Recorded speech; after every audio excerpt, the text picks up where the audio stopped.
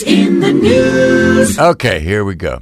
I just don't understand things these days. A brawl broke out at a bowling alley in East Longmeadow, Massachusetts last Friday. Police arrived to find 10 to 15 people fighting inside the Shaker Bowl bowling alley.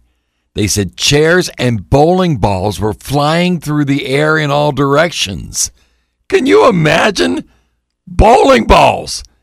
Jeez. There were several minor injuries. I guess the miracle is there were only minor injuries. 2 women were seen throwing bowling balls and were arrested.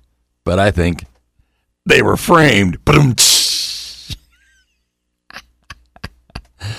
Oh, dear. But this one. Why anybody would get on an airplane anymore is beyond me. You know, we had the thing last week about the ladies getting thrown off the plane because they refused to sit in vomit. Well, a plane flying from Zurich to Spain over the weekend arrived without a single piece of luggage on board. Passengers on the Swiss Airlines flight to Spain on Saturday evening waited by the conveyor belt for their luggage to appear for over 2 hours, but nothing came. The suitcases were left behind due to what the airline calls, quote, a shortage of ground staff, end quote. They regret the inconvenience. Can you imagine that? A shortage of ground staff.